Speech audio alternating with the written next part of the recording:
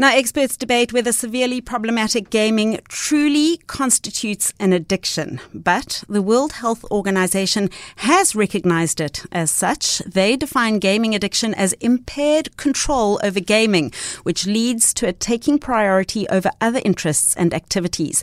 And it's easy to see why. The story that vindicates any teenager who's been told they spend too much time playing video games. Yeah. A 16-year-old gamer won $3 million. $3 million. $3 million. $3 million. $3 million richer. The biggest individual prize victory in competitive gaming history. Ladies and gentlemen, your world champion,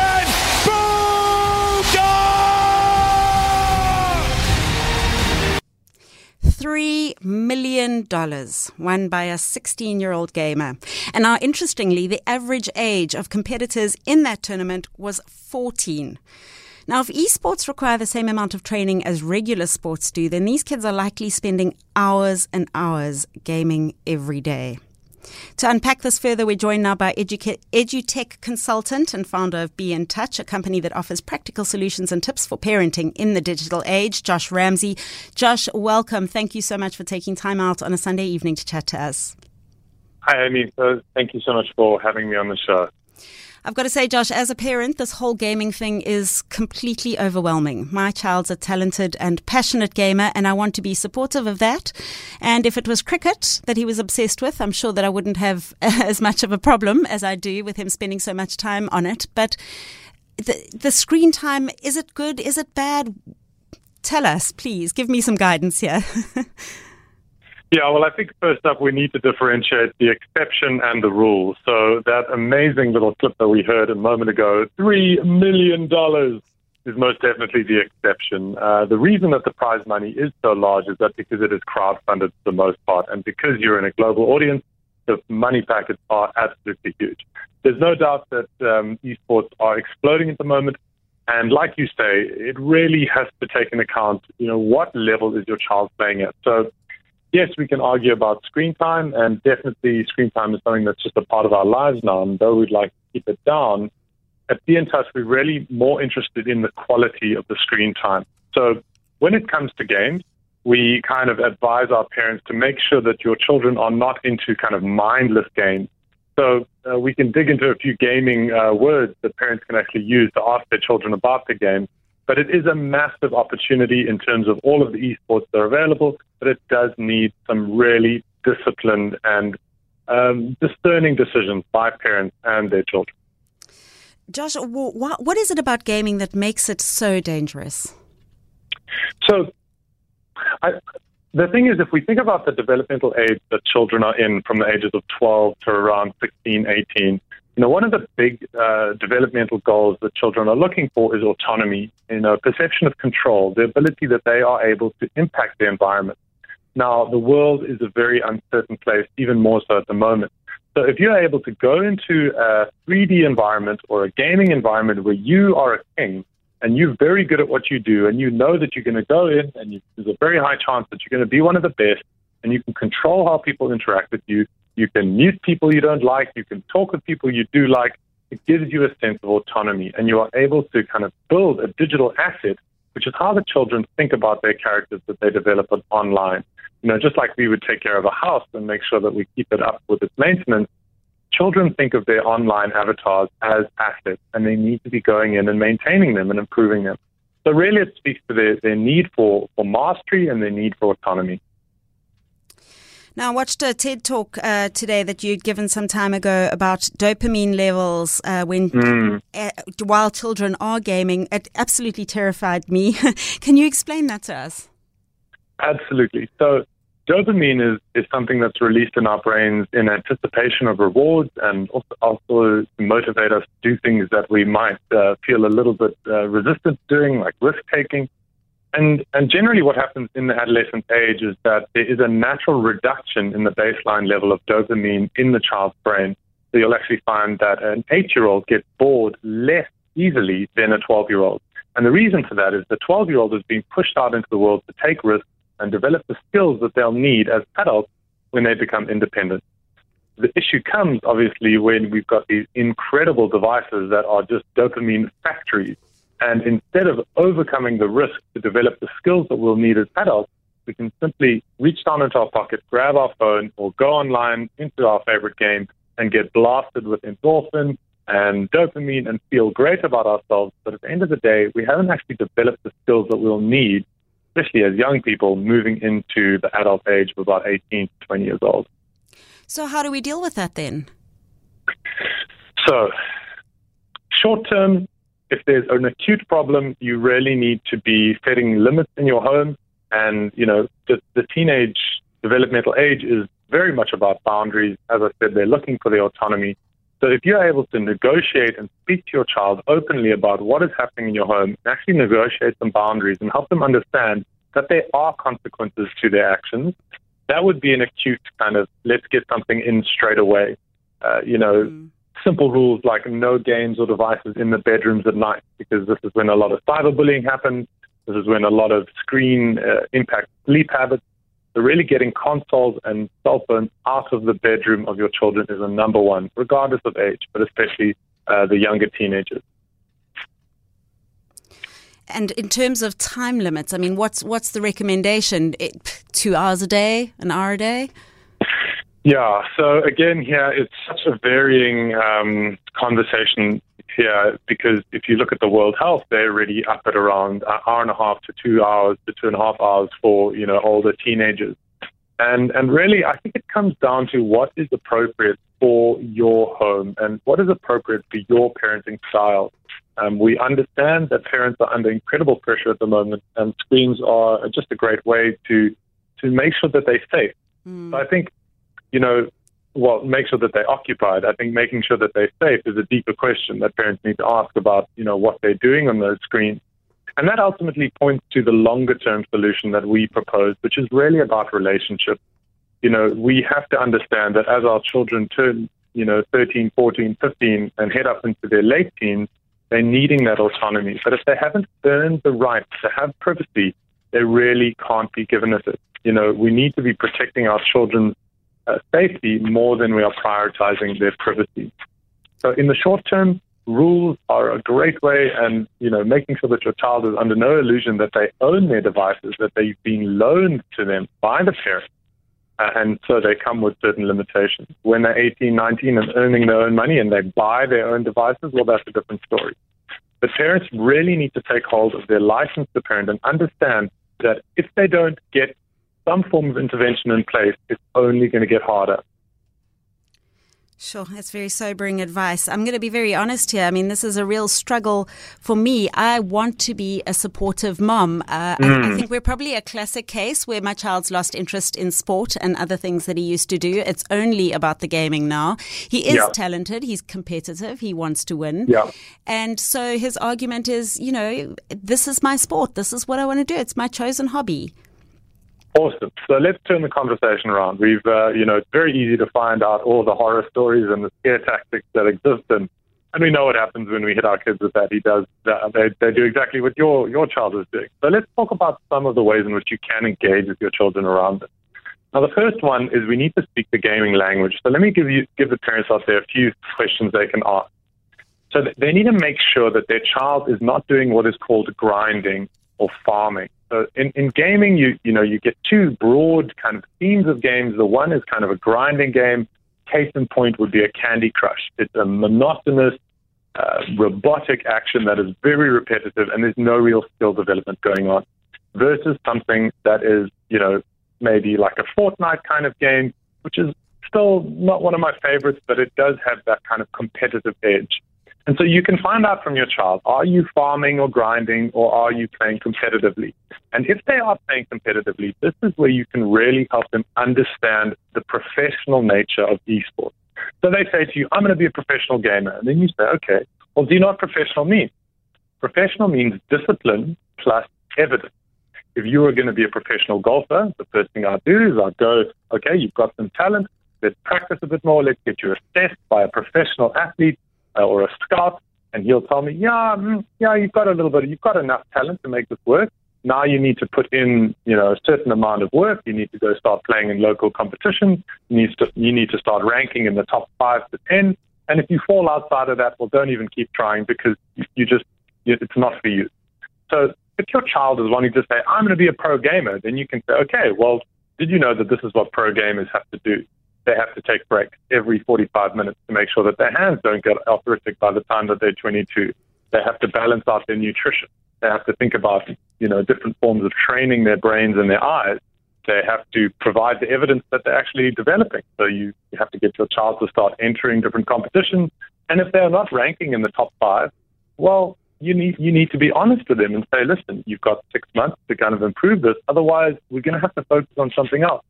So if they pull the professional card on you, you can really turn it around to them and say, okay, well, we need a training routine. We've got to look at nutrition. We've got to look at all these other ways that you can engage your child around that. And one of them being emotional stability. Now, unfortunately, a lot of the gamers that you'll see that are really popular on YouTube and on other Twitch, these other kind of streaming platforms, are crazy, emotional. They have massive explosions and they say things that get them banned. And that is what is called tilting. So when a gamer tilts, they lose control of their emotions. And that is not helpful in their competitive edge. They lose it. So if your child is saying to you, I want to be a professional, really use that as an invitation to, A, learn more about their world, but also push them into this kind of really structured and intense regime where they have to really prove to you with the evidence that they're serious about this. And, the esports world is massive. So, there's drone racing, there's robotics, there's all sorts of other, STEM learning, STEM being science, technology, engineering, and mathematics, opportunities for these people that are IT professionals. But for them to think that they can just simply not study, spend 6 hours to 8 hours playing Fortnite every day, and somehow that's going to end up with them being in a salaried position where they're taken care of, it's the exception. It's not the rule. And they need to understand that. That's excellent advice, Josh. I hope that your training program would include some running around the block or something similar, some swimming or something physical. I mean, and I think that's where you can really engage your child's autonomy, especially at your child's age, 12 going on 13. You can say to them, okay, listen, if this is what you want to do, well, now prove it to me. Go online, find, put together a presentation for me about how you're going to do this. And then he'll go into YouTube and he'll learn about all the ways in which the pro gamers, some of them still studied to get their master's degrees. They never were primarily focused on gaming. Others were working in IT and they developed their gaming as a hobby. And you'll find that this is a common thread to, the consistent guys, not the 16-year-old guy who wins $3 million on a wild card entry to, Dota, one of these games that are available. It's the guys that put in the grind, that have the self-control, that have the self-regulation, that can really develop themselves into something that has options as they get older. If you're just joining me, we're talking about gaming and gaming addiction among teenagers. I'm joined by Josh Ramsey. He's the founder of Be in Touch. Josh, if you, what are the signs to look out for in terms of your child being addicted? Yeah. So, like any, as soon as the gaming turns into a form of coping mechanism, when it becomes an escape, a place of when there's emotional frustration, then instead of dealing with their issues, instead of dealing with the challenges in their lives, they prefer to just escape, to withdraw. And so, you're looking at, really isolated children. Obviously, if it's starting to impact their posture, they're sedentary. So, if they are obsessive or if their body is starting to show signs that it's not healthy, either the bags under their eyes from staying up late and disrupting their sleep, which is incredibly important for their brain's development in the adolescent age. So, maybe just to clarify, I'd say look at their bodies. Are there those dark rings? Are they getting that kind of hunched over shoulders? Are they losing muscle mass and they should be putting it on? Then, secondly, looking at their kind of interactions with others. Are they very reclusive in their social interactions? Do they struggle talking and communicating with other children or adults? And are they spending excessive amounts of time in isolation? And again, that's also relative because every family is different. But if there's a breakdown in communication and you feel like your child is lost to you, if they are hiding what they're doing on their computer system, then that is an issue as well. And that's giving you a sign that you really need to build that relationship with your child. And we really encourage parents to put in the effort to get across this digital divide between adults and children. And the reason for that is that, yes, today he's playing Minecraft, and it's a really great learning environment for him. But, tomorrow he might stumble across pornography, or he might get into a chat room and somebody will mention something that he then searches for. And when that happens, there needs to be a habit of crossing that digital divide so that he can come back to his parents and say, Mom, this is something that happened, or I got myself into a chat room and I don't know how I got there, and I don't like what happened there, and I needed to talk to you about it. Those are the moments that rely on that relationship between, the child and the parent. But if they are isolating themselves, reach out to them, and, you might need to put down boundaries quickly, but ultimately, in the long term, you're looking for really opening up that relationship. Do you not think that the gaming manufacturers should accept some responsibility here? Surely they shouldn't be hooking the children to the extent that they are. Oh, most definitely. I mean, that's a rabbit hole in itself. I'm sure you've seen, or if you haven't, The Social Dilemma. It just came out on Netflix. Yeah. And this is a real whistleblower in all the ways in which social media is using what is called in the industry persuasive technology to manipulate children. And there's a whole other set of tricks that they use in gaming. And really, what's quite astounding about, take for example, a game like Fortnite, which is kind of the big, really popular first-person shooter. So the manufacturers, they'll kind of say, well, we didn't put blood in it. We're doing really well because it's not a Call of Duty where there's hyper-violent, hyper-realistic violence. If you look at Fortnite, I was speaking with a parent that her child spent 7,000 Rand, unknowing to the parent, on skins. And so this is not something that is a competitive advantage in the space, in the game. It's actually just purely aesthetic. So it's the way that your character looks. And this is the sign of how enmeshed our gaming environments, our children's gaming environments are with their society. It's no longer just a game, as we would think when we were kids and we'd go and play a game. It is their social space that they are interacting with. You look at the moves and the dance moves that children do. These are all dance moves they pick up in the game.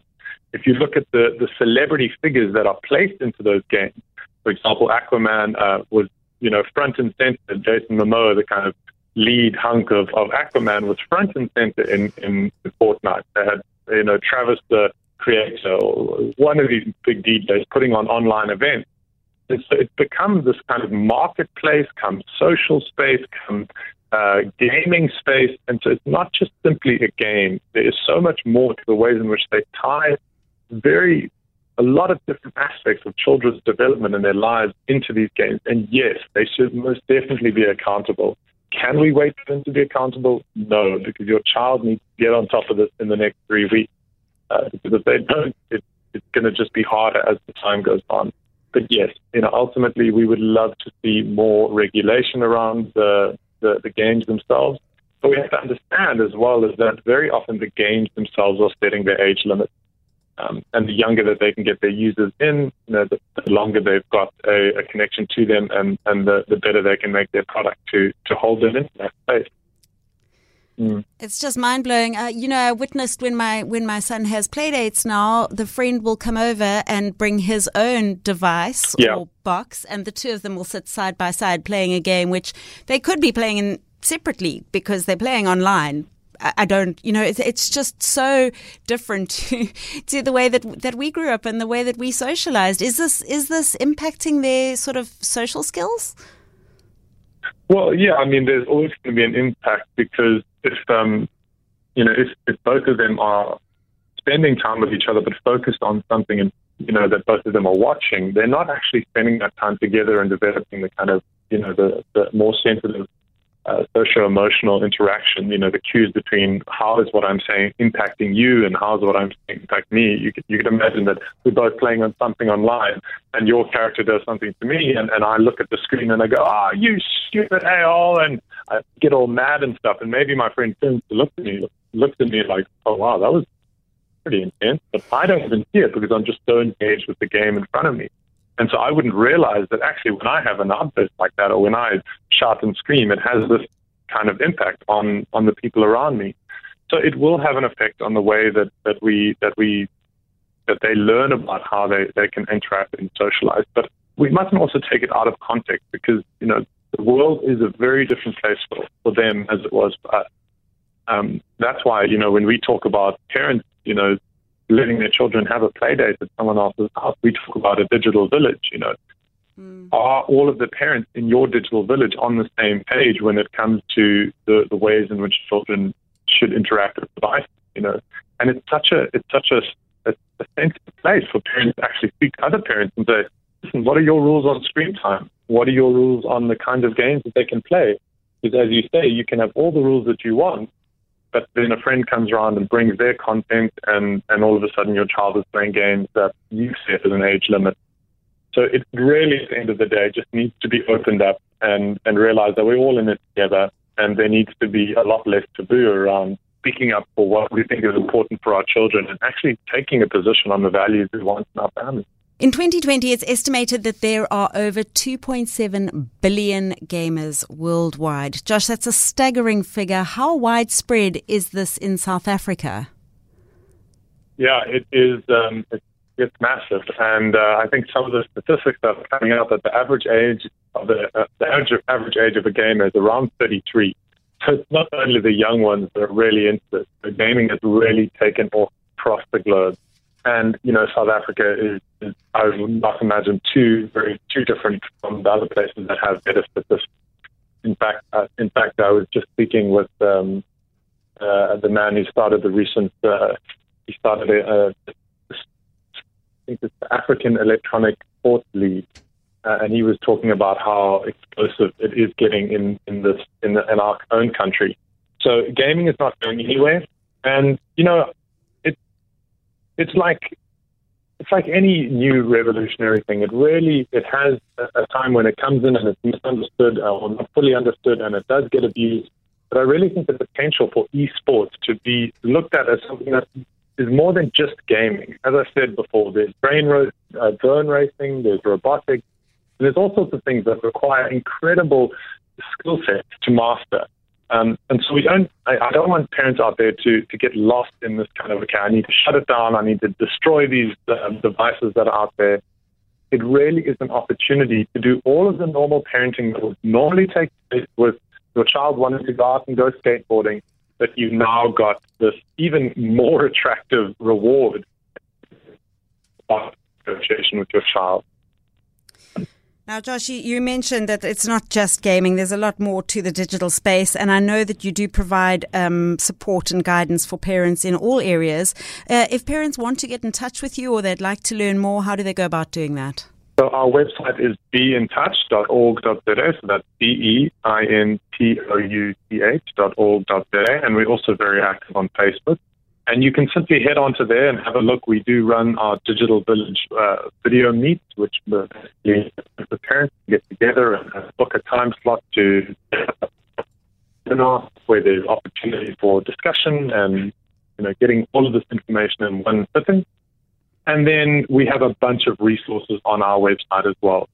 So if you go to the resources tab on our website, you've got, and the number one thing that we really point our families to is called the Digital Family Alliance. And really, this is just a structured bi-monthly or weekly conversation where parents and children come together and talk about what is important to each other and what agreements they need in place to make sure that everyone gets what they need. And this is just a wonderful opportunity to invite the conversation in on a repetitive, habitual basis so that we can really set our children up with habits for life. And that's really the opportunity in terms of starting to help our children understand the impact of digital discipline, of healthy digital habits. So I would say best way is to head over to our website or find us on Facebook, or you can even send me an email directly, josh@beintouch.org.za. I'll be happy to look at working. We also work one-on-one with families in terms of coaching families. But at the moment, the webinars would probably be one of the easiest ways to get that information in. I think it's so important what you're doing, Josh, because just from a point of view of parental support, it's easy to take it very personally and feel like a failure when you find the situation happening in your own home and you always, you didn't expect it to happen to you. So yeah. I think the fact that you are doing this and that you're affording parents the opportunity to connect with others who are going through the same thing is really fantastic. Yeah, it's been a very exciting space to be in, and I've been in this space for about 2 or 3 years now, and to see the explosion of operators within the space has been so amazing. I mean, just in the last 3 months, we've probably seen 3 or 4 new companies starting up and starting to bring their passion into the space to educate, and that's just absolutely wonderful to see so many people bringing in new ways of dealing with it. We're actually very excited about a new partnership that we are in, and we're actually using Minecraft as a teaching tool. So we're looking at, instead of just, as we said before, turning off screen time, because that's just an impossibility, how do we create alternatives for children to have positive screen time experiences whilst developing skills and having fun?